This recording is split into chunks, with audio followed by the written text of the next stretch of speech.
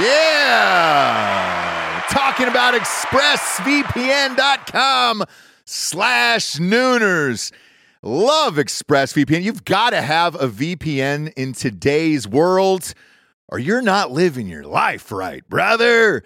People are going to start stealing your passwords, all your bank info, everything. And I know most of you are probably thinking, why don't you just use incognito mode? Let me tell you something. Incognito mode doesn't hide your activity. Doesn't matter what mode you use or how many times you clear your browsing history, your internet service provider can see every single website you've ever visited. That's why when I'm at home, I never go online without using ExpressVPN. Huge fan. I've had it for years. ExpressVPN is an app that reroutes your internet connection through their secure servers so your ISP can't see the sites you visit. ExpressVPN also keeps all of your information secure by encrypting 100% of your data with the most powerful encryption available. Most of the time, I don't even realize I have ExpressVPN on. It runs seamlessly in the background of all my computers and my laptops and my phones, and it's super easy to use. All you have to do is tap one button and you're protected. ExpressVPN is available on all your devices, like I was saying, phones, computers, even your smart TV. So there's no excuse for you not to be using it right now. Protect your online activity today with the VPN rated #1 by CNET and Mashable. Visit my exclusive link, expressvpn.com/Nooners, and you can get an extra 3 months free on a 1-year package. That's expressvpn.com/Nooners. expressvpn.com/Nooners. Head there to learn more. Yeah, talking about liquidiv.com, promo code Nooners at checkout.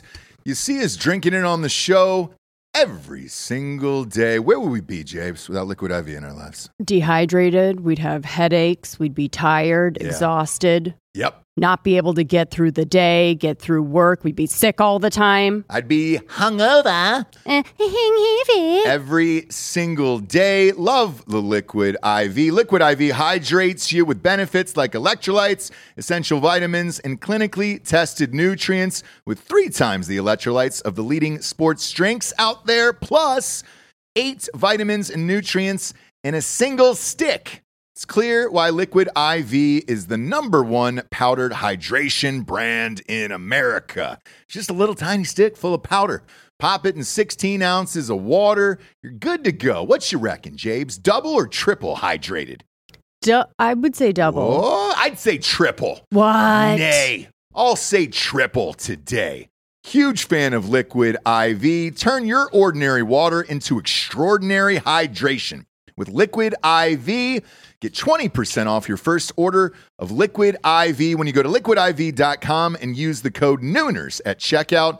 That's 20% off your first order when you shop Better Hydration today using promo code Nooners at liquidiv.com.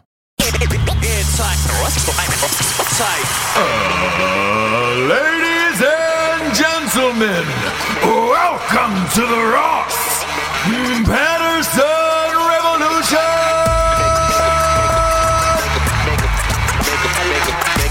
Brought to you by BlackRifleCoffee.com.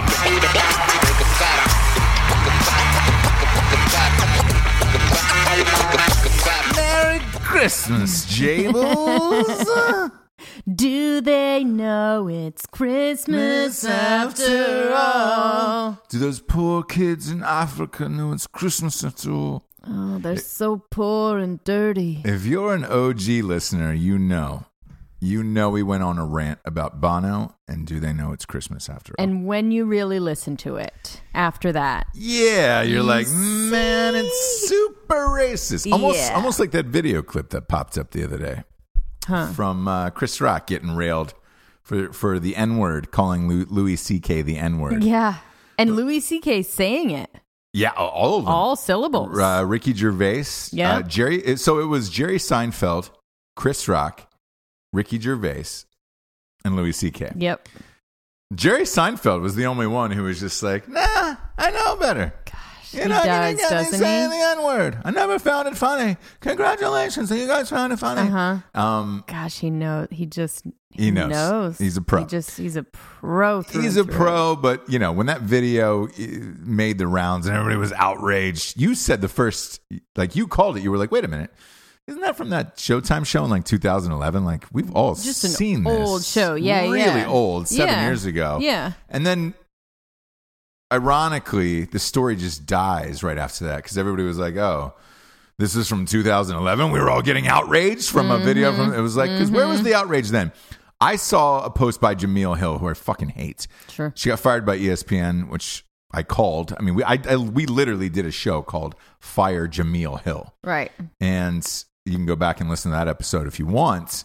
But I said, dude, you've got to get this fucking woman off the air. So she gets fired, is doing new segments for, I think, The Atlantic or somebody now, some bullshit publication. Right. She was the first one to chime in of oh, look at how comfortable they all are saying the N-word and all this other shit.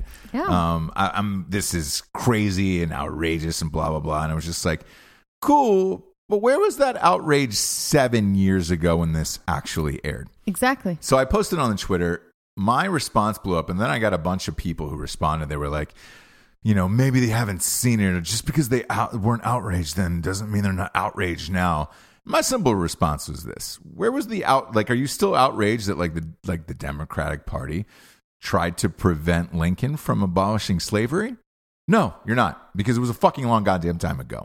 People change, things change, everything changes.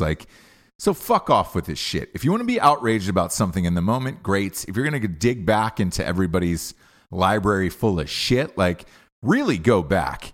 I mean, fuck. Richard Pryor was doing this shit, Mitch Hedberg.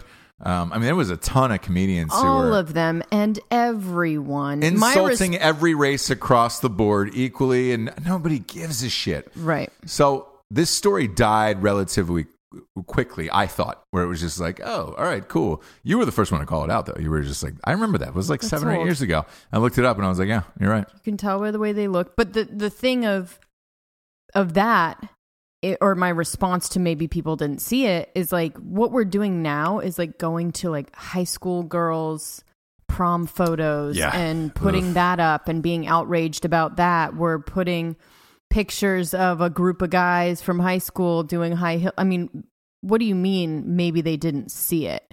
Yeah. You guys dig up everything so that we can see it. Yeah. So that was just your bad, I guess, that long ago. Or it's just what everyone says, which is things were different and now they're not. So let's the weird thing is move on accordingly. What I got out of that video was you had the four of the five greatest comedians. Mm-hmm. Chappelle was the only one that was not there. Right. You had four of the five greatest comedians just talking about life and shit and everything else. And it's we got a glimpse into their lives of what they talk about on a daily basis. And that was what was so interesting about the documentary and the other thing and where that clip was from. He just fucking ruined it, man. Where it was just that was just four best friends chatting about life. Well, they're comedians. Racist, right?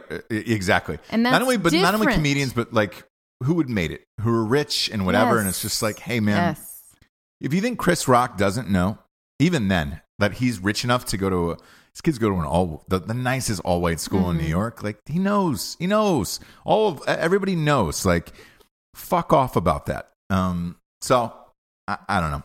Either way, we're here on Christmas Day, James. How is your Christmas going? Swimmingly. How's yours? Good. It was frowned upon, the little game that I wanted to play, which I like to, if you're having a family Christmas where everyone is blood related. Yeah. I like to put mistletoe everywhere. Ah. And nobody thought. No. That was funny. No. And I mean everywhere. Oh, yeah. You can't turn one place without having to kiss a blood relative on the mouth. Oh, yeah, with tongue. Yeah. So that's what we do in this household. And I thought, this is fun. I love mistletoe. I know. Who doesn't? It just didn't work out. Weird thing is, so Christmas falls on a Tuesday this year. Yeah. A lot of people have drives. We were in between of do we do, because we have shows Monday, Wednesday, Friday. do we do a show now? Because whatever. And you were like, yes. Yes, we should you do do a a show. show. People are driving home tomorrow and we got to do a show. You just always we do a we show. are literally doing it on Christmas Day, hours before this comes out. So Merry Christmas to all of you. Thank you for listening. 2, we hope this helps your drive to wherever you guys are going tomorrow or whatever families you hate or love that you're leaving from, because let's face it, there's a lot of both out there. Ooh. A lot of both. Please. And 3, we did a show last week where I tried to, everybody's questions who had wrote in about everything. There's a lot of questions for you. There's a lot of questions for me.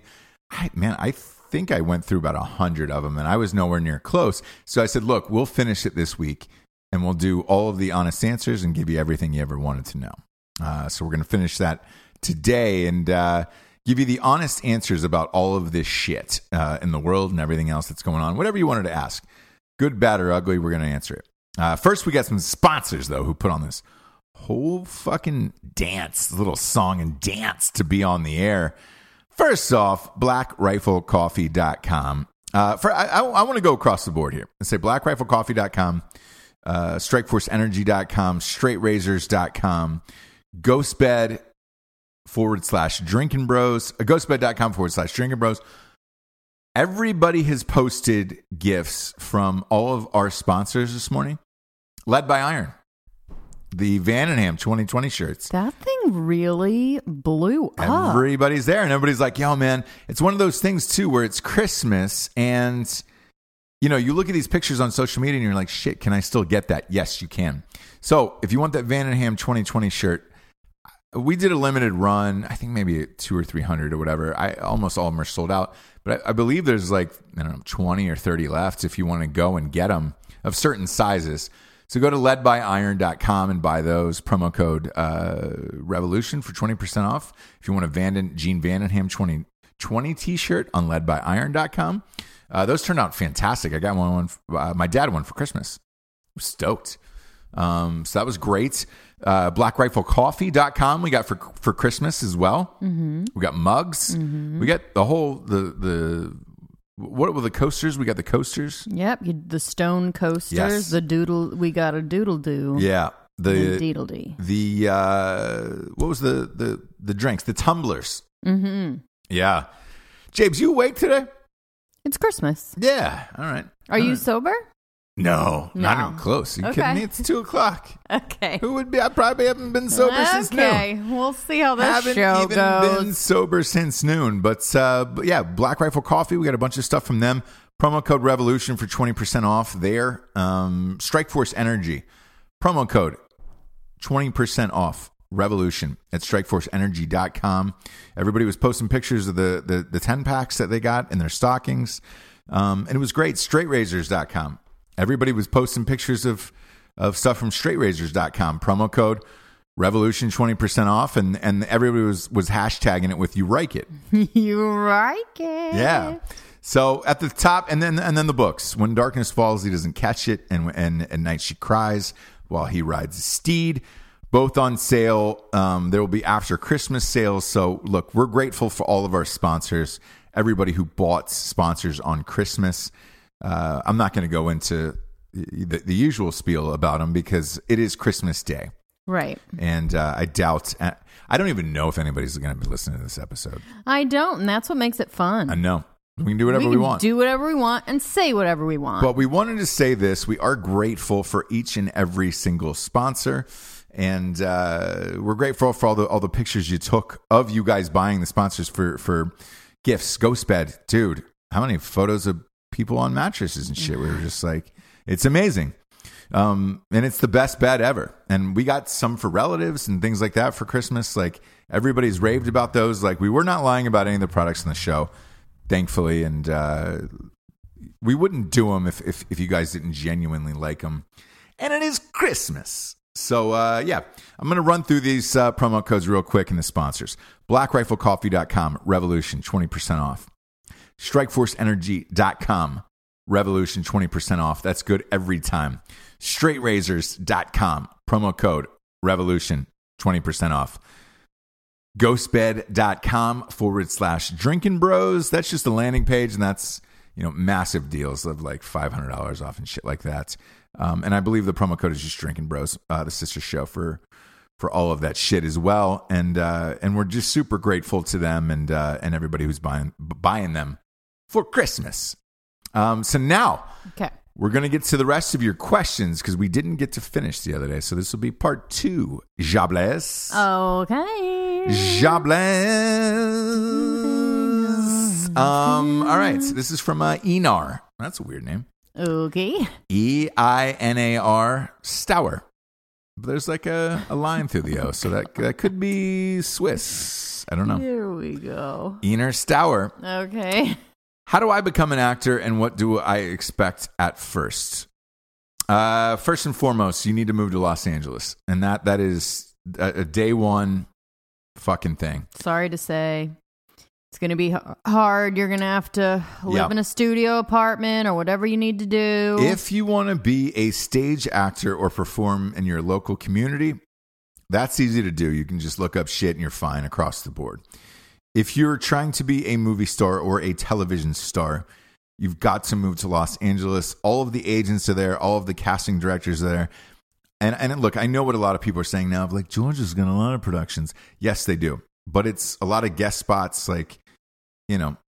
They're flying people from LA for the real Correct, shit. for the big roles. Mm-hmm. So, like, yes, you can get 3 lines on a show or whatever, but it's the amount of effort you'll be putting into that, the financial reward will never be worth it. And I am sorry to say. And a lot of the people who are taking these Georgia jobs are LA actors who have moved to Georgia. Yep. They've got reels, they've got agents, all that other shit. Like, the transition's been easy. Yeah, resume, yeah. Yes, you've got to move to LA. What to expect at first? Rejection. Over and over and over and over and over again. And it will be relentless. And look, it's like trying any crazy profession in this world. Be it a musician or an actor or, you know, owning your own company. Like, it's going to be a million miles worth of rejection, and then someone will say yes, and your life will change. Yeah. And the thing about acting, too, is that is not like a musician, is the only way to practice is with an audience. Yeah. So you can't just, I mean, you can practice monologues and things like that, but you will never really, you know what I mean? Yeah. It's not like you can't just riff on a guitar. Like, you really have to be with another scene partner. You have to be on stage. You have to have someone else there giving you feedback. So you have to do it, learn by doing. And it's double-edged sword. Yeah. Yeah, it's tough. It's tough. It depends on how. But if you want it bad enough and you want to be a film or television star, you have to move to Los Angeles. After that, look, after you've made it or done a certain amount of shit, you can live wherever you want. But for the first, 5-10 years of that grind, dude, it's got to be LA, and there's no looking back. And I will say, and this is kind of a Bourdain, but he said this in his book of cooks, it depends on how old you are. So if you are 35, it is going to be a really uphill battle. Yeah, and that's just something that needs to be told to you. And the reason why is let's say you move to LA at 35, you're already in the dad roles. Yep. So you've already cut your roles in half of what you can get. So you're kind of fucked at that point. Mm-hmm. So you should do it while you're young and, no kids, no anything else. Because if you move to LA with kids and everything else and you're trying to support your family off of acting, it's not going to happen. And it's going to make your life miserable, your kids miserable, the family miserable. Like, I knew going in full well of, I've got to be single. This has got to be selfish. It's got to be about me. And that's it. And that's the only way to succeed. Decided a long time ago that I was going to get married and have kids late in life. It's exactly what happened. Because you have to be selfish toward your career and your craft. And that's kind of it. I hope that's not too brutal, but it's the truth. And look, we've had many friends on the show who've made it and vice versa and everything else. All of it, anything in life is possible, but you've got to sacrifice a lot. Next question, Ian Gilfillan. Man, these are crazy names. And you might ask, Ross, why is the name Ian so crazy? I-A-I-N. I-A-I-N? Yeah. E-I-N? E-I-N. Ian? E-I-N. And then Gilf Gilfillan is Gilfillan. I butchered your name, and I'm super sorry. Are you deep down secretly a Chad, bro? Come on. Yeah, you are. Of course. Yeah. He is a fraternity. I was in a fraternity. I did the whole shit. I will fight people. All of it. Anywhere you want. All of it. Everything you think. A restaurant in front of my family, no matter what. Like, yes, I will chug a beer. I will do a shot. I will do a keg stand in the most inappropriate places. Like, yes. And it's not, I don't even know if it's secret. But yeah. He loves Coldplay. Dave Matthews. Here's the thing. Come on, people. Coconut water. I love partying. I just love partying. You like happy party stuff. Yeah. That's I don't like Chad-like. sad, depressing. Like, I was never an emo growing up. I didn't have the makeup. I didn't shop it. What's the store? Hot Topic. Yeah. I never did any of that shit. I wanted to fucking party, lift weights, and, be rad. And that was... Oh, God. You're welcome. Okay. So yeah, I can admit it. Okay. I can admit it. So I said this was a question from the last show, but I'm going to ask you since you're here. We all know you love Wilmington Brewery. What are some of your other favorite craft brews and breweries? This is from Aaron Chesney's. What's the one from Ventura that you love? Oh, Topa Topa. There we go. Tell the people about that. So Topa Topa is, I don't know, it's a brewery in Ventura. And they are taking over in the same way that Wilmington Brew is, where they started off really small. They had a small brewery and it just blew up. And now they have tasting rooms everywhere. And they have good beer. You've been there. Yeah. Right? So it's like the same deal. It's food trucks outside and... You can't get a seat. And but how long has it been open? Probably the same as Wilmington Brew. So maybe about 4 years? Yeah, maybe a year less. Okay. Because a year less than Wilmington Brew. But yeah, they're killing it. And killing it in Ventura is like, that's hard. It is, because the property in California, real estate is really expensive. Yeah. So, or if they're renting, like their fucking rent is crazy there. You can take my word on that. Justin Marver. Any updates on Matt's book and any plans to tour with When Darkness Falls? Great question. Yes, Matt's book has cleared the Department of Defense. We are in the final notes now. The publisher said we're looking at a July 4th release date. So that'd be cool. Be rad. So yeah, look, I got the final notes back from the publisher. Obviously after it's sitting at the DoD for 17 months, some of the jokes need to change and, updated and that type of shit. But it's looking like July 4th. And then am I touring with Matt and When Darkness Falls? I will be at some of Matt's events, touring with him. A handful of cities. We'll probably do live shows there. Mm-hmm. But When Darkness Falls, no. At that point, it'll be 9 months after that came out. Like that's too late. I should be already either finished or knee deep in the third book of When Darkness Falls. He doesn't catch it, but I can tell you what the title is. Oh, we can. Yeah, why not? Okay, drop it. Yeah. Drop it. As the sun rises, it dawns on him. And that's a nice double entendre, but that's the name of the third book. And that gets cranked up here in about 2 weeks. So we're super stoked about that. This is a question I saved for you, Jesse. Oh, okay. Because I already answered it about you. What's the most annoying thing that Jesse does and vice versa? I already answered yours. And What'd you say? The water. How I drink? Yep. I have a twofold. Is that okay? About me? Yeah. Oh, great. What are they? You brush your teeth. Yes. With your reckless mouth, abandon. Your mouth literally, wide open. Yeah. Every time you brush your teeth, there is toothpaste. I'm saying mirror, floor, sink, counter.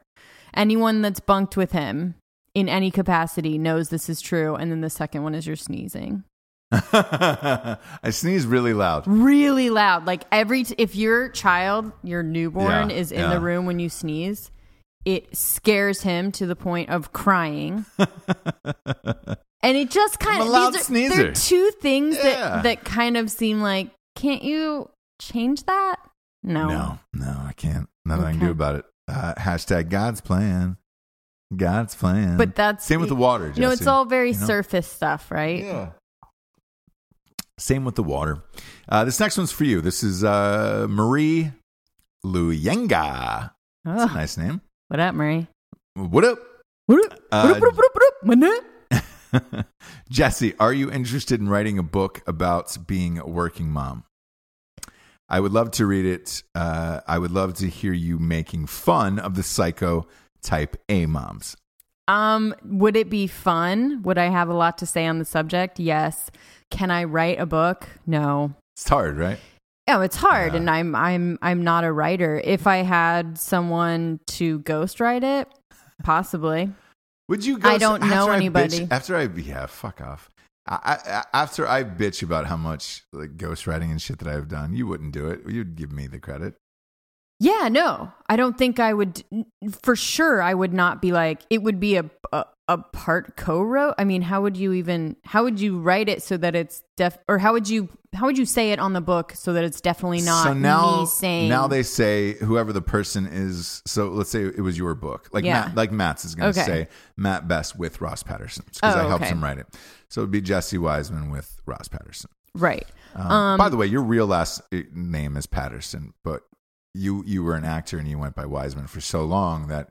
I kind of change it on paper, and I think that's what a lot of actors or people that have their name out there, not that mine's really out there, but it's out there enough that if you hyphenate it or you change it, people are like, come on. Yeah. You aren't your own person. Anyways, but I did want to say about the type A moms, it's kind of funny that there's a new sort of humble brag, and it's in the mom world where they'll like show a cookie that's like messed up and it's like, oh, fail, just tried to make homemade cookies with the kids, made such a mess, it's a messy life, but it's ours. Like this whole kind of like, whoops, that time when you're carving pumpkins with your 4 children and you get seeds everywhere. Oh my gosh, what a mess, and it's like this humble brag thing, and it's cropping up everywhere. You guys are gonna notice it now. So anyway. Oh, it's a messy life, but it's ours. And we love it. Oh, boy. Who got into the homemade cookies?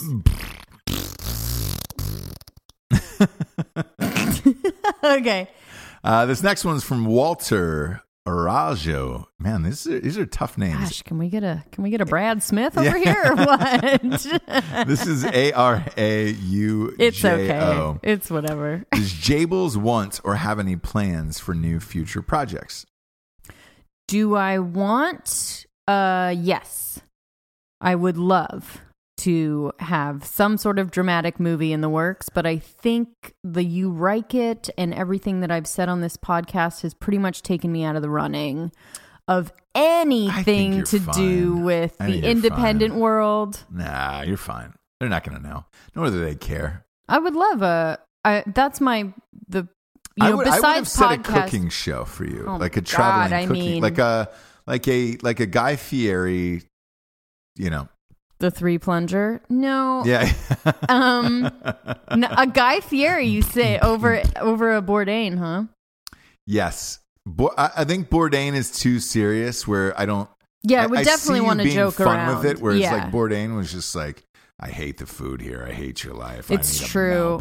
It's true. I want to go back to my room and hang myself with a Malbec. Yep. They're just like, whoa. Yep. I think I want his 0.0 production, and then I want to make it more fun. Yeah. So I want his like crew. And the weird thing is, and like, his cinematographer. You'd be great at it. I mean, really, really great at it. I would love it. You'd gain probably 200 pounds, but that would be the beauty of it. The people would love it, because you don't want, it would be too intimidating to have my gorgeous body and face up there. Yeah. people wouldn't watch it. No. You gotta have some weight on you for everyone to relate. A few LBs. Just a couple of walking around LBs. Yeah, no bigs. No, but I would love that. I guess it just seems so out of the realm that I don't even say that. But Nothing that would really be my dream. Impossible. That's the thing is like, I don't want to write off anything. The only things that I write off in this life are age-related projects where you're like, oh, all right, yeah, cool. I can't play that person or whatever. Yeah, like I wrote a really cool college movie fucking 10 years ago. I can't do that. We'll have to recast it unless we make it funny and we make I'm them the all. fucking dad. Or the fucking house dad where it's just like, hey. Right. Hey. Yeah. John Joseph Karsk would like to know, would you ever eat a family member in a survival situation? Jesus. That's a good question. No, I can't Really? picture. I cannot picture. Not for me, not immediate, but anybody else, yeah, they're fair game. I wouldn't care. Not immediate family, but anyone else if, you would. If it wasn't somebody that I didn't see every day, I could definitely eat them and be like, all right, fuck it. Sorry, Bill. You know? People get confused about looking for food first because the environment, you got to look around you. The environment's going to kill you way before starvation will, okay? So you've really got to get your bearings. You've got to look around you. You've got to figure out what's going to kill you, how to protect yourself from the elements before you even think about taking a bite of dad. You know what I mean? I couldn't eat my parents.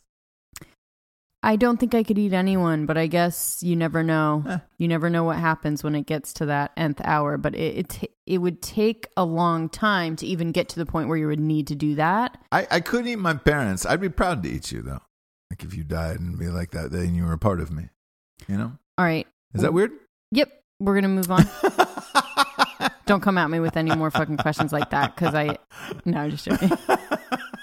What was the movie? Is it Alive? Alive, yeah. Mm-mm. Yeah, I could. Mm-mm. I'd be okay. Like, all right, I love you. If I was going to eat anybody, it would be you. I think you should be honored by that. What if it was another girl that was dead in the plane? And I was just like, I decided to eat her first. You'd be like, dude, you didn't want to eat me first? Gosh, there's a lot of layers to that I can't. It's Christmas. No. You know, I'm not really. I'm in the I the really spirit. don't know if I want to go love. down that road. Yeah, I'm eating you out of of love. What part do you eat? I know exactly what part I eat. Leg? No, right between the ass cheek, like right where the ass cheek and the leg starts, like Oh God. Yeah. That hamstring area. Dahmer. Yeah. It's a nice part of you, James. That's the part I'm going with first. You're welcome. It's Christmas. I've had a few drinks. Okay. Buckle up. Buckle up. Here we go. Here we go. This next question is for Zach Brenner. Ross Patterson is a fellow Buckeye fan. What are your thoughts on Haskins? Does he stay? Does he go? Why? Interested to hear your thoughts, especially with Urban retiring. Glad I got to this right before New Year's because we were playing in the Rose Bowl on New Year's Day. So this question is going to be answered here in 6 days. Here's the answer with this. Yes, Haskins leaves. He will be a first-round pick. He just got moved up to number 1 on Mel Kiper's big board. He will be the first quarterback taken, so he is gone. The other thing about this, spread is 6.5 on mybookie.com, which is our sponsor on Drinking Bros Sports, our sister show. I've bet in the house on this. My last game of the year. I've been Ohio State all year. It's 6.5. Urban Meyer, his dream was to win the Rose Bowl. He's never even played in it. The fact that is his last game, they're going all out. I imagine Haskins throwing 5 touchdowns because it's his last game. Urban's going to win the Rose Bowl, and they're going to walk off the field hand in hand. It's going to be the Ohio State dream situation. There couldn't be a better game to retire on. Besides the national championship.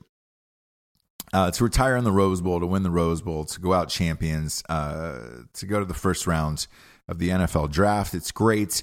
The one hitch in this whole giddy up here that you didn't ask is our backup quarterback. It was a guy named Tate Martell. There's a story about, not a story, but a documentary about him on Netflix called QB1. He was the number 1 high school prospect in the entire nation for 2017. He was supposed to take over next year. There's a guy named Justin Fields who goes to University of Georgia, who was the number 1 prospect of 2018, who said, I want to transfer. All of my sources are telling me he is going to transfer to The Ohio State University with our new head coach, Ryan Day. This is the shocker. I think Justin Fields, the day after Georgia's bowl game, comes to Ohio State. I think he's our quarterback, and I think he starts next year and absolutely dominates in that new system under Ryan Day, and it's going to be destruction. It's a lot to digest, but those are my thoughts, feelings, and whatnot. So, you're welcome for that inside tip of what I just gave you. CJ Wolbers. So, it just happens. I do know a Greg. Oh, told you. He happens to be my father. Okay. So, you were right. Everyone has a Greg in their life. I really want him to rake his Christmas presents. And I can't put my finger on what to get. Question is, what should I get him for Christmas? Well, problem is we're doing this on Christmas. But I would have to imagine that you're probably late getting your dad a gift. What would you have suggested? Besides the straight razor kit? A clean cut? Something smooth, James? Something smooth, maybe? Yeah. I mean, he really set you up for that, and you just dropped the ball. We already did sponsors. Do it. Give him what he wants. I would probably give him a clean cut. Smooth. And make sure he rakes it. Oh, God. Man, people turned it off. All right. You're welcome. Moving on. CJ, you knew what you were getting with that answer. You knew it and you got it. Sorry, it was a few days late. Gino Bento. There we go. There's an easy one. There we are. Hey, Gino Bento. Gino Bento bucks. Why is it that Asians always stand next to you at a urinal when there are 100 free ones? That is a fucking great question. That just happened to me 2 nights ago, and I was like, what the fuck, bro? The other part of that is also, if like, I was at the gym on the treadmill, and there was like 50 treadmills in the gym. I was the only one in there. Day before Christmas or 2 days before Christmas, whatever, right? Nobody's in the gym. Everybody's waiting to go after the new year for their New Year's resolution. One Asian comes in and just gets on the treadmill next to me, and I'm on it for an hour, and I look over, and he types in for an hour, and I'm like, motherfucker, I was only 2 minutes in, so I had to fucking run next to this Asian for 58 minutes for no reason. I don't know. Is that a closest thing in the culture? First of all, they have blatant disregard for anything around them. They are completely unaware. If you notice, they just walk around with either big hats covering their eyes, blinders like a horse, masks on. They have no spatial awareness. And then the other thing, culturally, I feel like they probably get packed in, right? Yeah. So you got to move to the end. Yeah. Move to the end and make room for more. Yeah. Because they get packed in like little sardines everywhere they go. But mostly blatant disregard for anything else around them.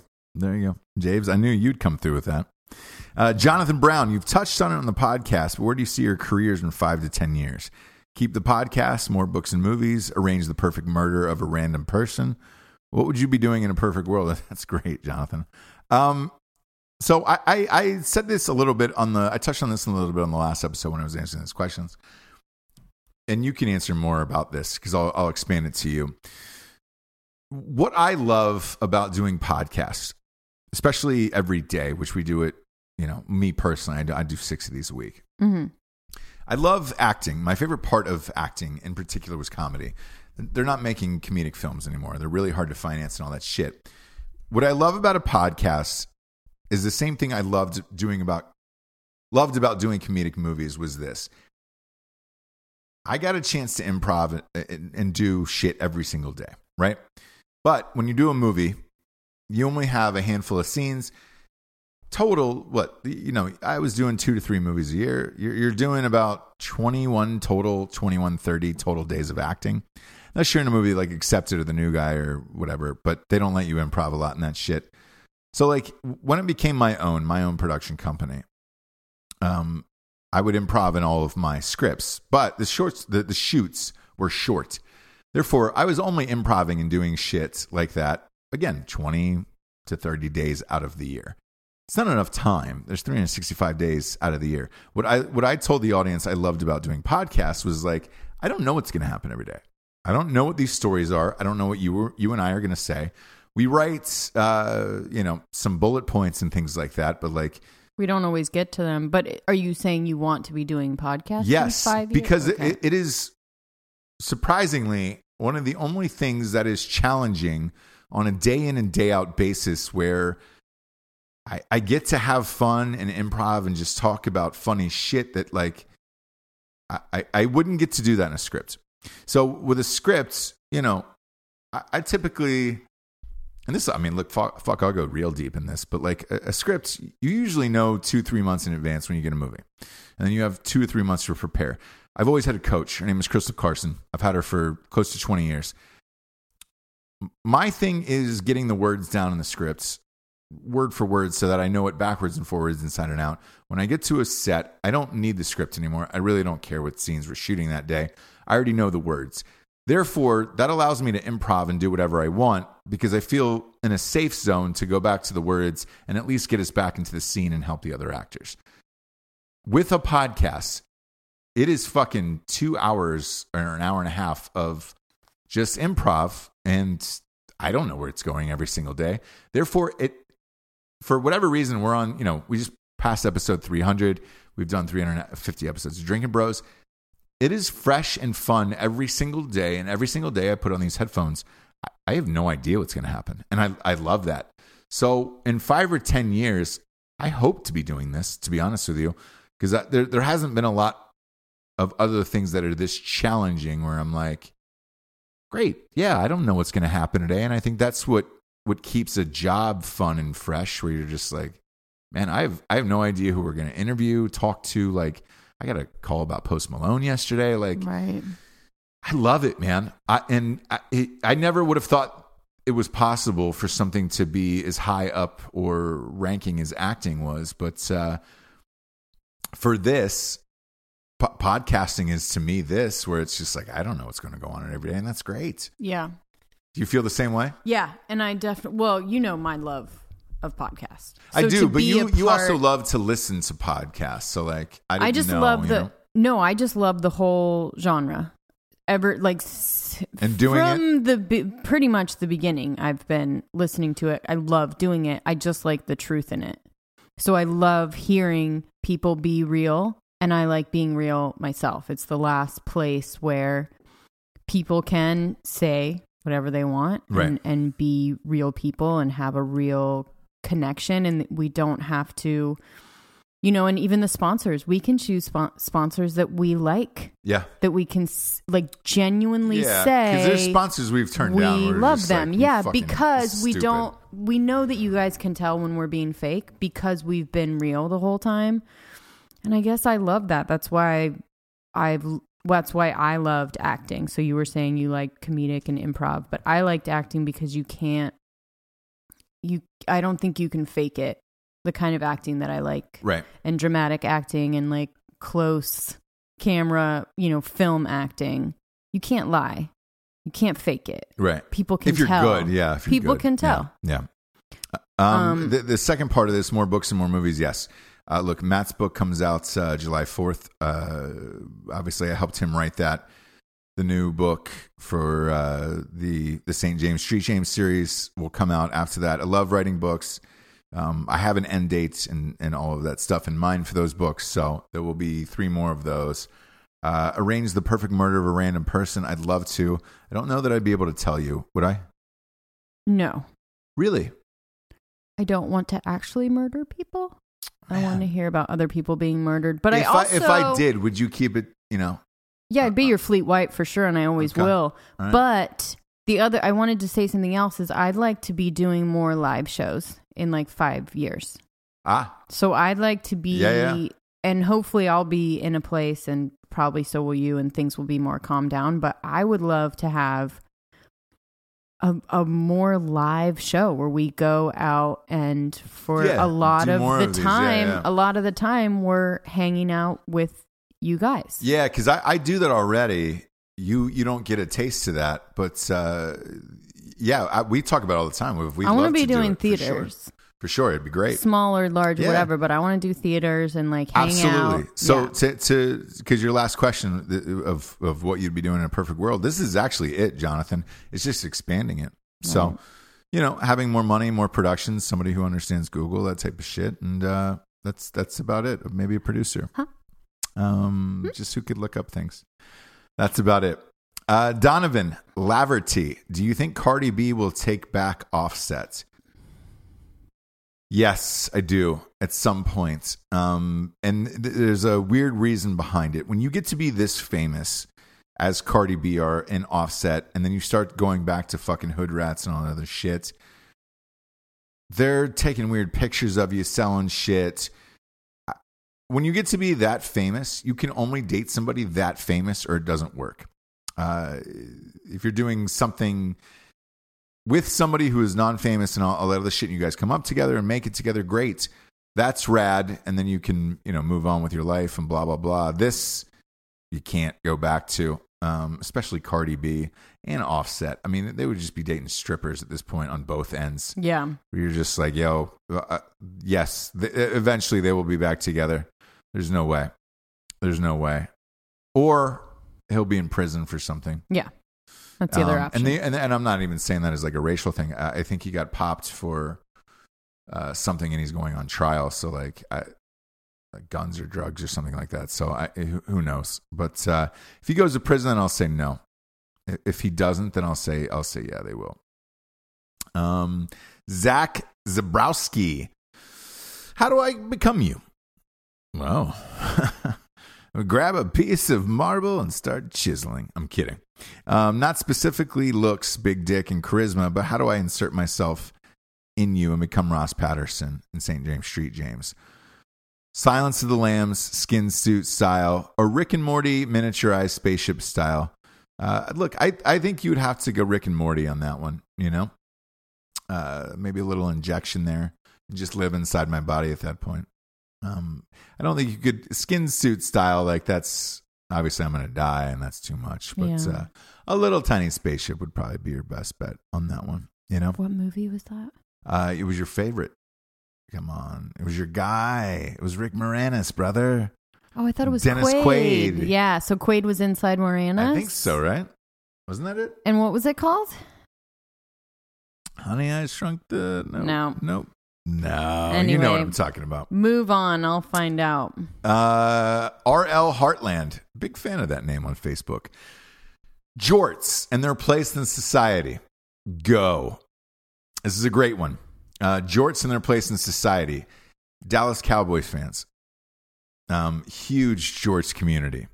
A lot of white sneakers, a lot of jorts, a lot of jerseys. Dallas Cowboy fans specifically. Country music concerts. Jorts. Walmart. Big jorts community there. Like sure. All the way around. And they have so many variations of jorts at a Walmart that it would shock and alter your mind. In real life, like, are you asking me if I wear jorts? No, I don't. Not in a million years.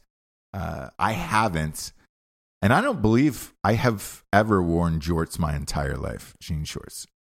It was never a thing. I never got into it. And I know what you're saying. Oh, man, we were that cool. We were cool for school. No, I wasn't. Because I remember wearing, like, hammer pants in, like, 7th or 8th grade.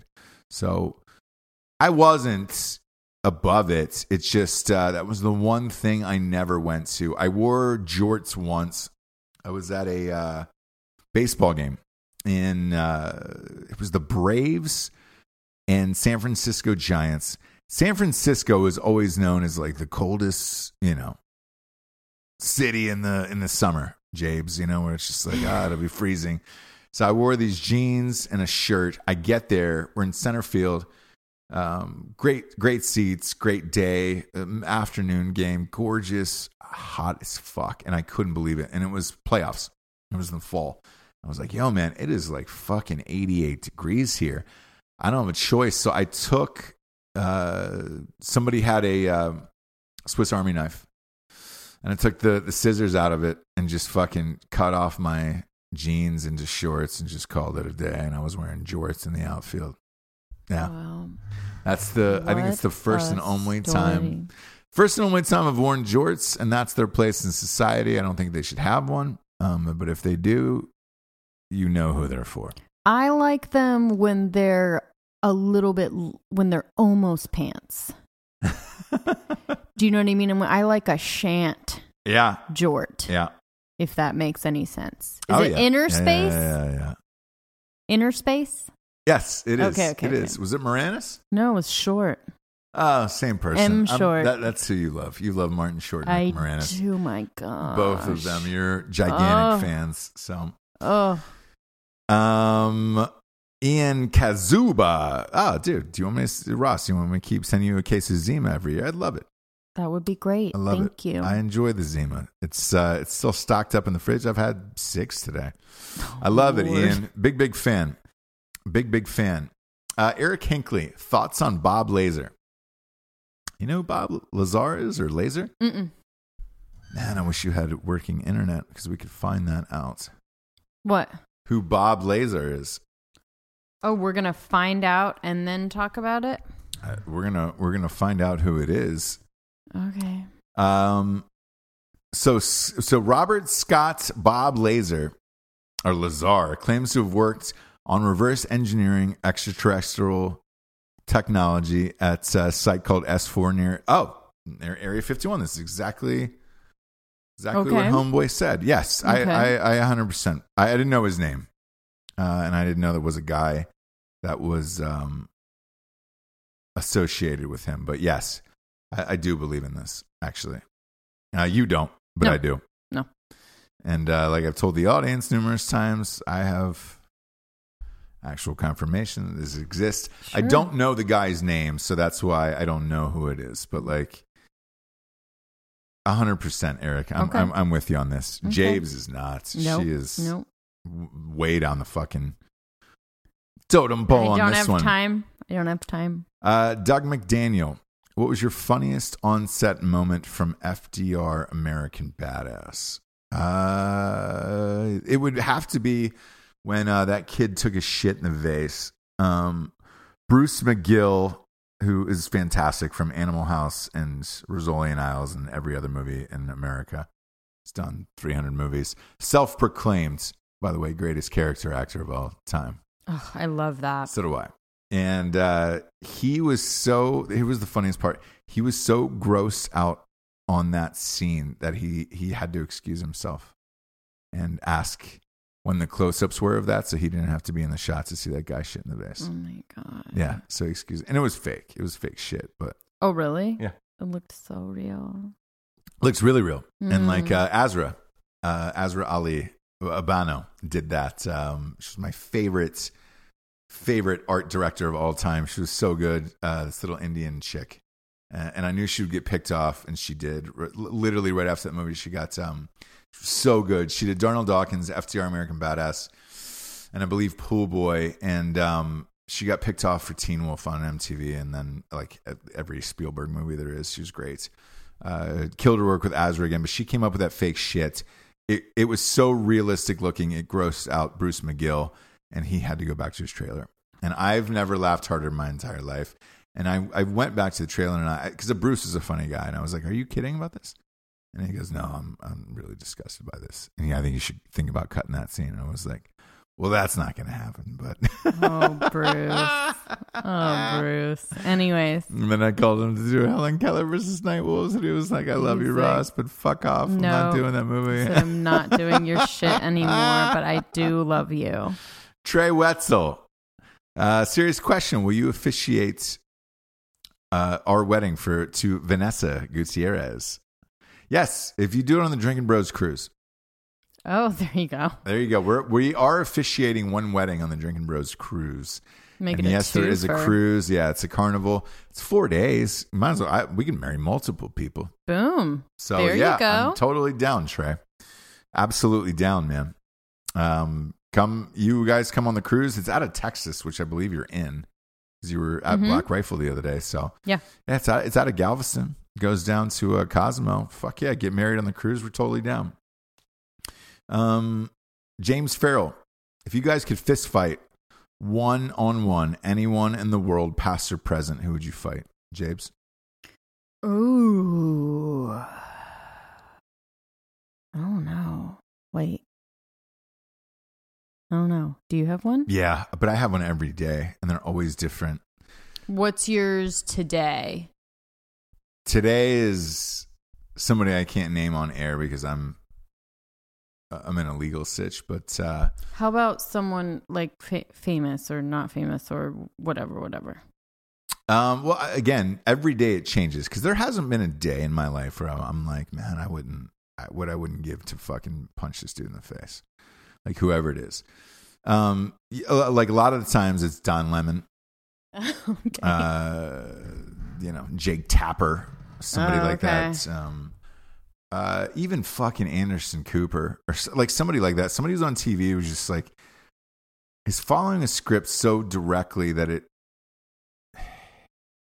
has nothing to do with their lives. They're just trying to rile up people. Mm-hmm. You're just like, man, you just need to get punched in the face. I think if you just got punched in the face live on TV, it would completely dehumanize you or whatever. Like, where it's just like Rosie O'Donnell's one for me. Yeah. I'd love it if you punched Alyssa Milano in the face. Oh, that would be good. Or Kathy Griffin. Like somebody like that. I would say just like, Kathy Griffin. Somebody in that realm where it's just constant bullshit out of their mouth every single day. You know who's getting to be like that for me is Captain America. That guy. What's his fucking name, man? It was Chris we Evans? just talked about this, yeah, because I was up against him for. All he does is talk shit about the president every single day now too, because he's done with playing Captain America. So it's like, he can. Yeah. So he doesn't have to worry about the studio anymore. Like, and these people just keep popping up in my personal feed where I'm just like, I hate you. Like, there's other people I wish you would punch in the face, like Jameel Hill or somebody like that. Right. Just like, very cool, we're good. But there's a lot, man. Every day it changes where I read something and I'm like, man, if you just got punched in the face, if you just got knocked down once, I think it would change your perspective on your life and everything you write or think about writing towards people. Because I think a lot of the things that are written on social media are cowards who are hiding behind a keyboard who've never been in a fight before. And if they actually got in a fight, I don't think they would write 99% of the shit they write, knowing that the person on the other side is reading it and could just come and knock on their door and knock them the fuck out. Yeah. So that changes every day, but that's a great question. But it's a lot of people, man, surprisingly. Like, I think about it a lot, probably in an unhealthy way. Mike Donahoe. This can be for Jabes or you as well. What is your biggest regret? My biggest regret. I regret nothing. Come on, man. No regrets, dude. No regrets? Ever? No regrets. Yeah. I mean, there's what are my regrets? I think after that movie that I did that went to Sundance, not understanding that was the one shot to really catapult, and kind of thinking that, oh, like, all right, this is how it's going to be now. Do you know what I mean? No. I think I partied a lot in Sundance. Okay. And didn't really take like serious meetings or really try and network in a serious way. I just had like a really good time. Gotcha. Do you know what I mean? Yeah. And not realizing that you get one shot to catapult. But I say no regrets because I'm good. Yeah. It's all about the journey. You know what I mean? No. I like where I'm at now, so I wouldn't want to go on a different path, but I think I partied and had a good time. Gotcha. More than I should have. My regrets are movies I didn't get where it was down because there was. But how can that be a regret of yours? So that's not a regret. That's something you're sad about. So what's a regret that you have? No, maybe I should have done something different. Because there was a few where they were like, hey, can you do this differently? And I was like, no, this is the way this should be played. Okay, so being too stubborn probably, or not being flexible. Yep. Yeah, where I had already had a director's mindset where I knew the times I wasn't flexible in a room during a screen test were because I knew who the other actor was already cast was, and I knew that it would mesh well on screen with it. And here's what I didn't know, as I didn't know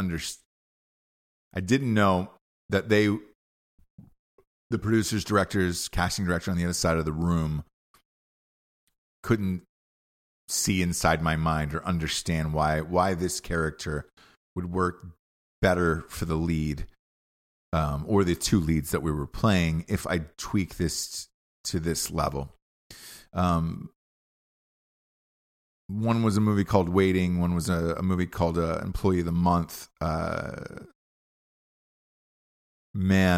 was a few of those where I just refused to tweak it, and because you thought you knew better, than they did. But there was another one that, because it had happened to me on another one, it was Blade Trinity, where I had done a table read with the director, and I did it crazy and funny and all that other shit. And I believe the writer director was a guy named David Goyer, who's massive. It's on all the Batmans and all that shit now. But like, he goes, "Man, I did not write it like that. It wasn't going to be that funny or whatever." And I was like, "But what if you did? What if you had a guy who was hilarious but could also beat ass and all this other shit, and you were paired up with Wesley Snipes, who doesn't have much dialogue and all that other stuff?" And I was like, "But what if you did?" And I got to sit down and have like a one-on-one conversation with him, and he was just like, he was cool, man, and I don't have a bad word to say about him. He was just like, "I don't know, man. That's just so hard for me to wrap my mind around." And then 2 weeks later, they made an offer to Ryan Reynolds. But how is that a regret of yours? Because I wish I would have sat with him longer and explained it in more thorough detail, where I had something else going on that day. It was like a birthday party or something. I was eager to get out of the room, or I wish I had spent more time. So all of these regrets that I'm telling you about aren't like sadness. I wish I would have explained myself better, where I think in some of these things that whatever, like the things that are going on, the thoughts inside my mind, I just didn't explain them good enough. And therefore, maybe if I would have, it would have gone a different direction, but I just didn't. Like sometimes, you know, when you can do something so easily, or you see something so easily that you're just like, yeah, just do this and this and this. And the other person just can't understand it or figure it out. Mm-hmm. So you have to sit with them and walk through them, things like that. Like I never did that because I just assumed people would get it, and people just didn't get it. So I wish I had taken more time, but you know me, I don't have a lot of patience already. No. So I think my lack of patience for this stuff was the reason why I didn't give the proper explanation for X, Y, and Z, whatever I was up for, or things that were moving forward. And I wish I had taken more time with things and maybe slowed things down a little more and made an explanation. I was always worried about taking up people's time. And there's certain moments in life where you can take up people's time, and I guess it's knowing that, and that's what I regret. Like there's bigger things that I was just like, man, wish I would have sat down and had a more thoughtful conversation about this. Or it's probably super deep, but or just been more flexible in the room. If they ask you to change it, just change it. There's two ways to look at that. So yes, you could have sat down and tried to explain your thing, or if they ask you to tweak it. See what would have happened then. But here's so there is something to be said for being actually flexible. It could get you a different place. But here's the difference. I didn't want to take up their time by asking them to explain what more flexible means. Got it. No, okay. I understand. You know what I'm saying? Yeah, because we were just like, dude. Like, what do you mean? Instead of just being like, well, this is how. Yeah, okay. And when you're with all these huge, massive people in a room, you feel like you're taking up their time, and it's just like, shit, I didn't get it right. When, truthfully, once I got to the other side of it, production-wise, the people who did take their time and came back and asked thoughtful questions where they said, hey, I wish I could do it like this, or do it like this, and then they redid it. Right. Most of the time, they got it, and I was just like, shit, thanks, man, for sitting down. Because when you're in there, and this is what I didn't realize early on that I realized later, is you just want the people to be great and get it. So you have the you can cast the people and get the fuck out of there. Where you're just like, man, that's the person and it's great and they get it and they're tapped in. I don't think I asked enough questions because I was too worried about their time of like, oh shit, this person's super busy and I don't, right. They'll just get it, right? Like they'll just get it. And they didn't on certain projects. Others they did. And look, there's only a handful of those, but I'm one of those people who looks back on things like that in life, and I'll still remember that forever because I dwell on fucking problems, and you might be the same way. Yeah. Like, I'll dwell on stupid shit where I'm just like, oh yeah, dumb, worthless, meaningless shit where you're just like, oh my God, and that'll haunt you forever. And this is a bunch of questions in a row. What's your proudest accomplishment so far? My kids. Yeah. Yeah. Yeah. Yeah. Nice. Mine's my body, but I'm kidding. Right.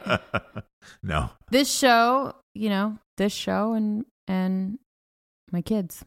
Besides, as dumb as that is. Yeah. Besides my children, I would say the books, because those are fucking, writing a book is really, really goddamn hard. More so than making a movie, man. And the books are... I look at the books as building blocks of like, if I can get them stacked, if I write enough books that are higher than me, stacked higher than me, then congratulations, man. I really sat through a lot of patience and time and all that other shit. Whereas the movies is easier for me to make than books. So I would say my children and books. If you can impart one lesson for your children, what would it be?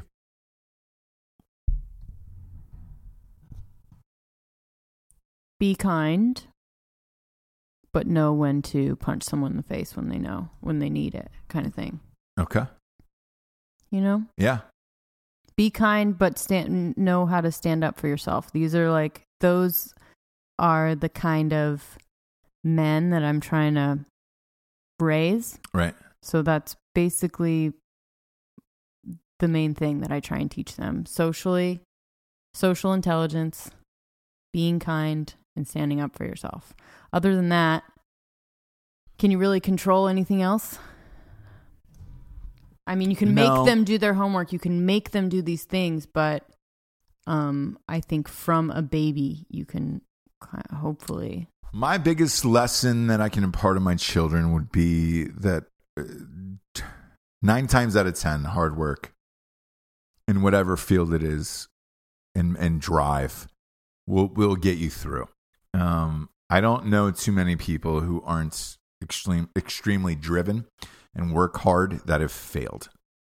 I do know some, which is sad, and I can name a handful of them, but for the most part, 99% of the people who have drive and hard work, usually get it done, or some form of whatever dream they're trying to get accomplished done.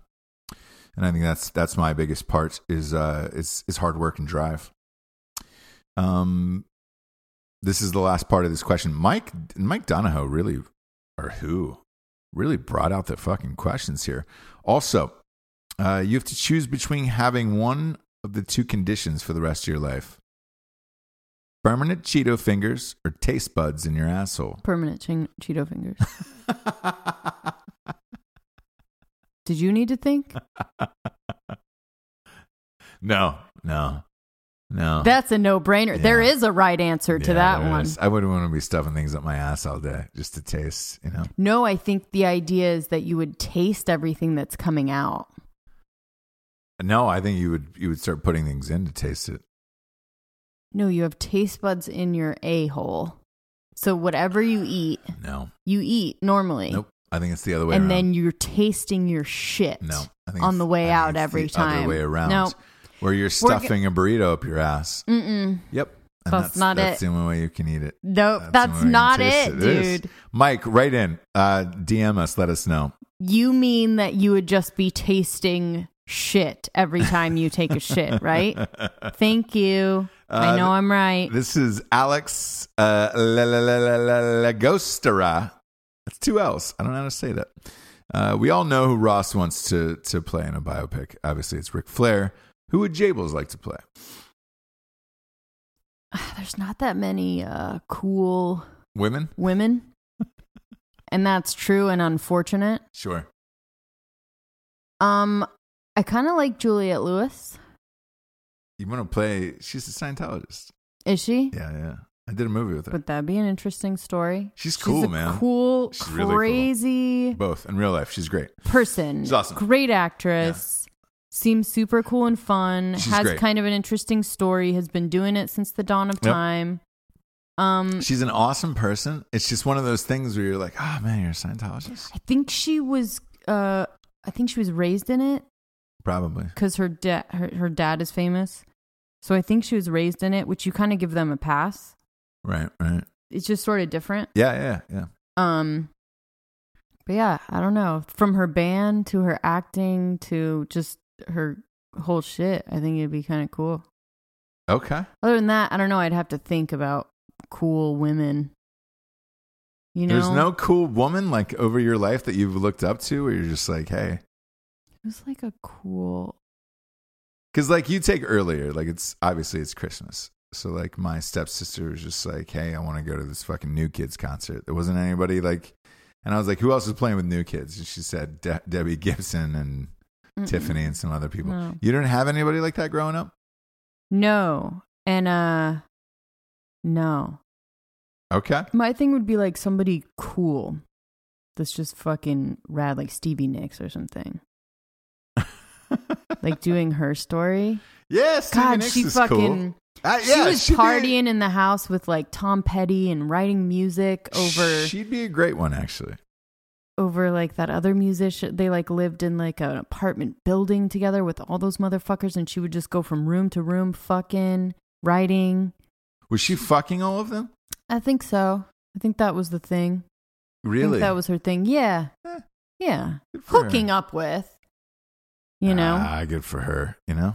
But then still super talented to the point where it's like, it doesn't matter what she does. They're still going to want her on the album. Was she super talented or did she just have a great voice? Because she didn't write any of that shit. I think she did. She co-wrote. You think so? She would write with them, yeah. Okay. From what I understand from all the documentaries that I've seen. Okay. That she would they would just kind of chop it up. They would like get high. One would play the music and she would write lyrics or vice versa or whatever. Yeah. Or maybe even just people, she was kind of like a muse. You know what I mean? Where even her just being there and her voice, I think that's what Tom Petty kind of said about her, was like thinking of her, and you know about this, but thinking about her singing it kind of gets your hearing her voice makes it easier for you to write lyrics. Right. Because you can like you can see her doing it and hear her lyrics and stuff. I could see you doing an unauthorized biography of Christina Applegate on Lifetime. You know, maybe that, but she's not that interesting to me. Maybe Top Mom. She had breast cancer. That's cool. Top Mom. Top Mom. It's Christmas, James. It's Christmas. I don't know what Top Mom is. Casey Anthony. Oh, is that? Oh, Tots. T-O-T. Tot yeah. Yeah. I don't know if Top Mom was like a fucking new chef show that you watch. No. You're just like, all right, cool. All right, next question. Ashley Powell. Top Gun or Days of Thunder? And second question, which Kenny Loggins song is your favorite? Whew. First of all, this is a great question because those are two really, really great films, Ashley. Top Gun, I got to go over Days of Thunder. I'm sorry, but I do love both, and that's a close one. You go Top Gun over Days of Thunder? I go Top Gun, and I go Playing with the Boys. Playing with the Boys is your favorite Loggins song. Yes. Okay. My favorite Loggins song is Highway to the Danger Zone. Okay. Sorry. Okay. Yours, I understand. Mike Lloyd, what's the weirdest thing you and Jables got in the P.O. box? It's a good one. I'll tell you what I recently got was 2 days ago. I got something called the Death Cross. The joint? No. Oh. or the Death Star, maybe it was called. Joey Coco Diaz, who you're a fan of, took this 125 or 150 milligram weed edible. It was a gummy, and somebody sent me a whole bag of those. I don't even know. Like, first of all, I can't take those. Like, that's too much. That's too much fucking marijuana for me. That is way, way, way, way too much on the system. That's one. Two, I don't even know a friend who I could give that to. Maybe one. There's about one friend I have who could do those. But yeah, the death cross was that was the weirdest thing I got to the P.O. box. What about you? Oh, mine was a certified letter, but it was the patch. Patch. Oh no, it was the chocolate dick. The chocolate dick. Yeah, the chocolate dick. That was it, because it had Choco veins in dick. it. Oh, and, yeah.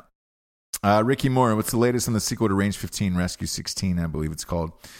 Ricky, great question. I wrote that. I turned that in December 1st of 2016. Rescue 16. It is done. It has been done for 2 years. It is in those guys' hands to make that.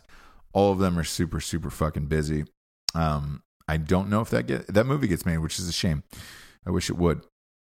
Connor Solario. Can we collaborate on a Bebo Sky King documentary? I would love to see that. I don't think I'm skilled enough to do a documentary. You've got to, not for the directing aspect of it. I could easily sit down and interview all these guys and all that shit. I think something like this takes about a year or two out of your life to interview all of these people and then trying to go back and understand this story of why he did it and all this other shit. But like, with the footage on the ground that they have and with all of the air traffic controller communications, this will be a great documentary someday, and someone will make this do it, for sure. But I to make a documentary this great and this epic takes about 2 years out of your life. Who wrote that question? Connor Solario. Is he he wants to collab? Are you do you make documentary films? That's a great Possibly. question. But let us know. That would be an awesome story and a really great documentary. Oh, yeah. Especially because a lot of we have mutual friends through Drinking Bros with this guy. And some of his family members and friends actually wrote us in on Drinking Bros and said he was an awesome fucking dude. Mm-hmm. And he was hilarious and as thoughtful and funny as he was stealing the plane and all that shit with the footage. So it would be really, really good. And then to understand it all, especially for the fact of, and like, look, we've teetered on both sides of this of, he killed himself and that's dark. But the other side, we look at it as like, dude, if you are going to kill yourself, like go out like that. I mean, that's legendary. We made t-shirts and shit. Like, it's great. Alex Caron, do you still think about Harambe every day? Like I do every day. That will never change. I've stopped ordering pants with the crotch in it because my dick is always out for Harambe. Right. And that's every single day. Okay. Tamara Cook, would you be into pegging? No, you can answer that. No. Mm-mm. No. Nope. You wouldn't be into doing it? Would you ever, like, that's not something you would be into even trying? No. Has anybody ever asked you to do some shit like that? Like, hey, put a strap on me. Mm-mm. No. No, nobody you've ever dated. Not a strap on, no. Something else? Just, the normal. Like a dildo? No. Vibrator? No. Just, like a finger in the ass? Yeah. Okay. But not a strap on, like, hey. No. Okay. Not to be like pegs. The masculine. Well, yeah. I was not asked to be like the dominating masculine. I'm surprised figure. by that because I could see that. You're like, yeah, me? Yeah, you want me to fuck you? I'll fuck you. No, I'm not like that. Listen, I'll click on anything, right? I'll give anything a little click. Doesn't mean I'm going to do it. Aaron Eckberg, who's your pick for the best rapper, hip hop artist still actively performing today? That's a good one. So live in concert, because I've actually gone to a lot of rap concerts. Jay-Z and Kanye are the best that are doing it. Why? Because they do it by themselves. So when like, especially Kanye, man, his stage production's amazing. He's got backup singers, a 100-piece orchestra. They're all behind the stage. You can't even see them. Like, and it's all about him. And he goes hard as fuck for 2.5 hours. Jay-Z has a DJ on stage, and he goes, and it's just him, and it's great. The thing with the Young Money artists, like Lil Wayne, Drake, fucking Nicki Minaj, all them, they have backup tracks. They have backing tracks, and it sucks, man. But I would say 1, 2, 3 in this order. I would go Kanye, Jay-Z, Post Malone. Those are the three that I go to where they're phenomenal live, and you'll have a great time that night. And it's just it feels more like a concert rather than like a karaoke sesh. Whereas that's how I feel with the other rappers around. I need to take my bread out soon. Oh, you gotta take your bread out. So how many? We'll go through. How many more questions do you think you got in you, Jabes? Well, it's not me. It's my bread. Sure, because it is Christmas. It is Christmas Day. We're not joking. My timer is about to go off. I can leave you here with the people if you want. No. How much time do you have left, Jabes? I have about. I personally have 5 minutes until. Great. So we're gonna we'll go 5 minutes worth of questions. Let's do a lightning round. Let's do a lightning round. Lightning round. Let's go. Tim Cone. What's your go-to movie? What could you watch over and over again? The movie that is on TV while flipping through channels and you can't stop watching it. His is Clerks 2, he says.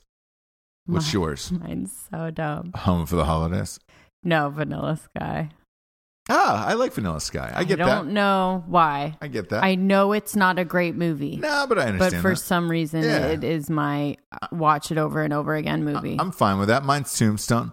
Oh, yeah. No matter what time or day or whatever it is Daddy Stone. Yeah, that's it. Because you like all the daddies, right? That's it. FJ Melendez,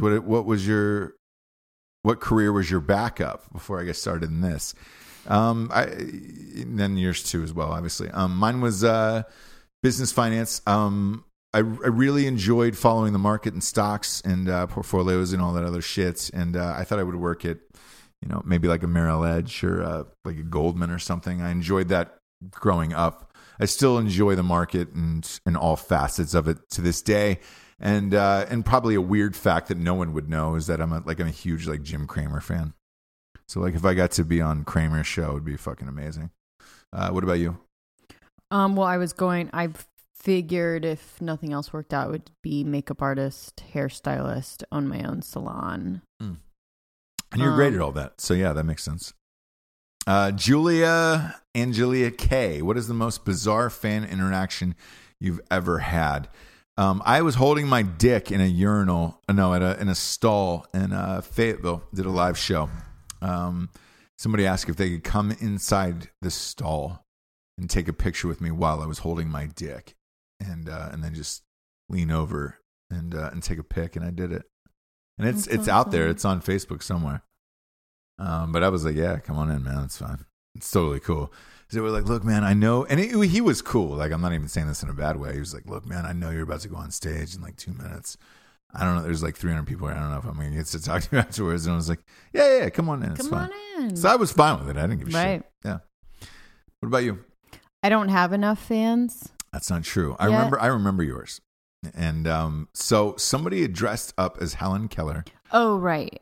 Versus Nightwolves. Your character, but before the movie came out, so they had gotten the whole outfit and blood and everything off the trailer, and they hadn't even seen the movie yet. Yeah. And that's when I was like, whoa. But I don't get recognized out.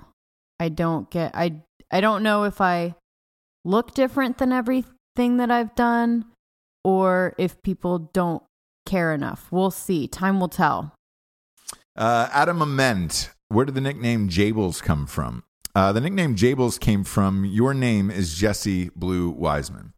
So your mom would always call you Jesse Blue when you were here.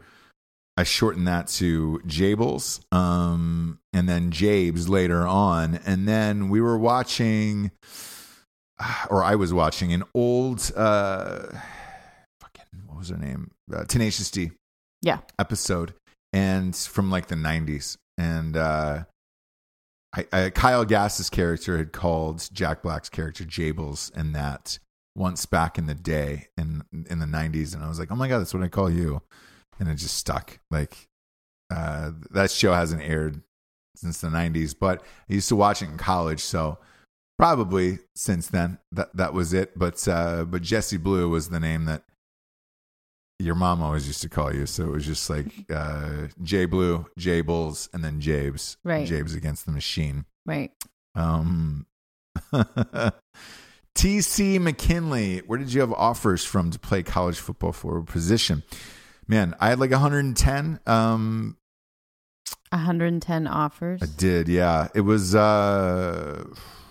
man,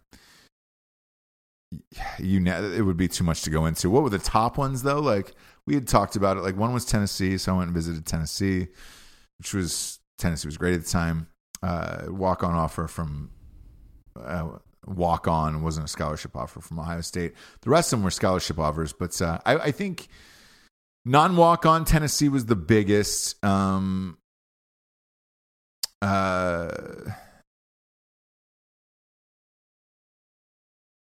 I would say no, but underneath it, because, and this is why I paused. Like Colgate, I was super stoked about, and we had talked about this the other day. Like it was Ivy League, and that was rad. So like I put educational schools higher than the other ones simply for the fact of like I knew I wasn't good enough to be pro, therefore the education would have meant more. Mm-hmm. And what Colgate, position? Well, Colgate had the best drama program as well. Mm-hmm. So I was like, all right, great. I can go and do that. Position that I got recruited for was punter. Okay. I played defensive back in high school, but I was super small. Like I was 6 feet, 160, and I just was not big enough. Couldn't gain any weights all through high school. I don't think I had puberty, if you want to be real about it. I don't think I had puberty till like junior fucking college, to be honest with you.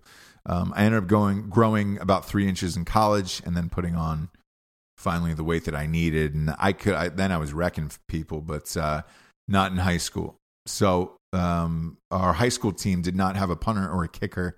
I played soccer growing up, so therefore I did that. And then ironically, that's what I got recruited okay, from. We have one more question. Was that, yes. Make it a good one, friend. Make it a good one. Look through. Make it count. Oh, I'll make it one for me, one for you. Marcus Benoff, if you didn't go to Ohio State, what school would you have gone to? Probably University of Texas. That school seemed rad, and that would have been mine. For you, Robert Lee Seacrest. Who's your favorite actor between Kurt Russell and Bruce Campbell? Come on, that's Kurt Russell, right? Yeah, obviously. We'll go one more here since it is lightning round. Mike Robertson. Jesse, how do you manage your career and lifestyle married with 2 kids, one of which is a newborn? How do you hold it together with all the separation and such? I don't that well. I handle it probably the same as anyone else would. It's really hard. Yeah. It's really hard, and I have breakdowns, and I think am insecure about it. Don't know if I'm doing everything right. Don't feel like I'm failing all the time. And then I'll have moments of triumph and awesomeness. And I think that's pretty normal. Yeah. So I don't know if to be honest with you, I don't know if I'm really handling everything right now, but I'm getting stuff done, and I'm putting a lot of importance on this show. Yeah. And making this show awesome. So because as far as like do the my sound work, editing, yeah. you do the video editing. So for the my show. work, I feel like I'm killing it. And then, having a newborn and having kids and being a mom, I've talked about this before, but time will tell, I guess, if I'm handling everything right, and I'm just trying to do the best that I can. But yeah, finding a balance is what I'm going to need to work on, because this show and making it awesome and my work is really, really important. So I need to, and my kids are insanely important, and so are you. So it's like, my gosh, anyone that's doing it, that's trying to work and raise kids, you know exactly what I'm talking about. Yeah. You always feel like you're failing at something. And some days you do one thing good, and some days you do the other. And I think that's all you can ask for. Before you get out of here, this is a quick one, because there's one for you and one for me left here. Jennifer Paul, I need to know, was the psychic right from last year? Not time-wise, right? No. It took a little bit longer. Yeah. than she said, as far as like us getting. I will say this: looking back on it, no, there was 90% of what she said was wrong, and nobody had a heart attack, nobody had any of that shit. We had a kid, but not. But she knew that we wanted to, so yeah, and like we had it way earlier than she said. Like, so I would say 95% of what she said total was wrong. She was nice. She was fun and she was nice, and it was hopeful. Yeah. She didn't tell us anything bad. But anyway. Yeah. Bang, boom. And then I have one more question here. Sean Milton, what is the one thing you hate most about Hollywood? The one thing I hate most about Hollywood, and this will be the last question here before we get out of here, and we hope you enjoyed your Christmas, is with Hollywood, talent does not always win out. So I have a lot of friends, not a lot, but like a handful of like 5 that I think are massively retardedly talented, and they're not the most famous people there is. People get breaks over other people, and it doesn't necessarily mean that you're more talented or more hardworking. It's a weird town like that. So that is the single most thing I hate about Hollywood is the talent, and who deserves it does not always win out. Case in point is a movie we've been bitching about, which is the Bohemian Rhapsody with, Sacha Baron Cohen worked on that movie for 6 years. To see his version of that film would have been amazing and life-changing. You're not going to get it, and you didn't get that film, and that happens way, way more than anyone ever knows. And it's the same thing with these books. I know that is probably the number one question I get is, I don't understand why your books aren't a TV show or movies yet. I am not famous enough to make those. Talent does not matter. It is about a name. If it was, Chris Hemsworth or somebody, they could get made tomorrow. They would water them down, but talent doesn't always win. And that is the one thing I hate most about Hollywood. The other shit that I can deal with, I don't give a fuck about that. It's just, but that one hump you can never get over, and there is no right or wrong answer about that. Jabes, I appreciate you doing this on Christmas. We just popped in the studio and did it. And yeah. And that bread has got to come out, son. Got to come out of the oven. But I love you, and I love fam here. I love everything, all of you guys. And we do not take a break. I see these other podcasters. No. We're taking a couple weeks off. Why, dude? Yeah, listen to us. We didn't miss this beats. We love you. For Jesse Wiseman, a.k.a. The Jables, I am Ross Patterson. This is The Revolution. Good night, everyone. And as per tradition, I will play you out with... Do they know it's Christmas? It's Christmas time.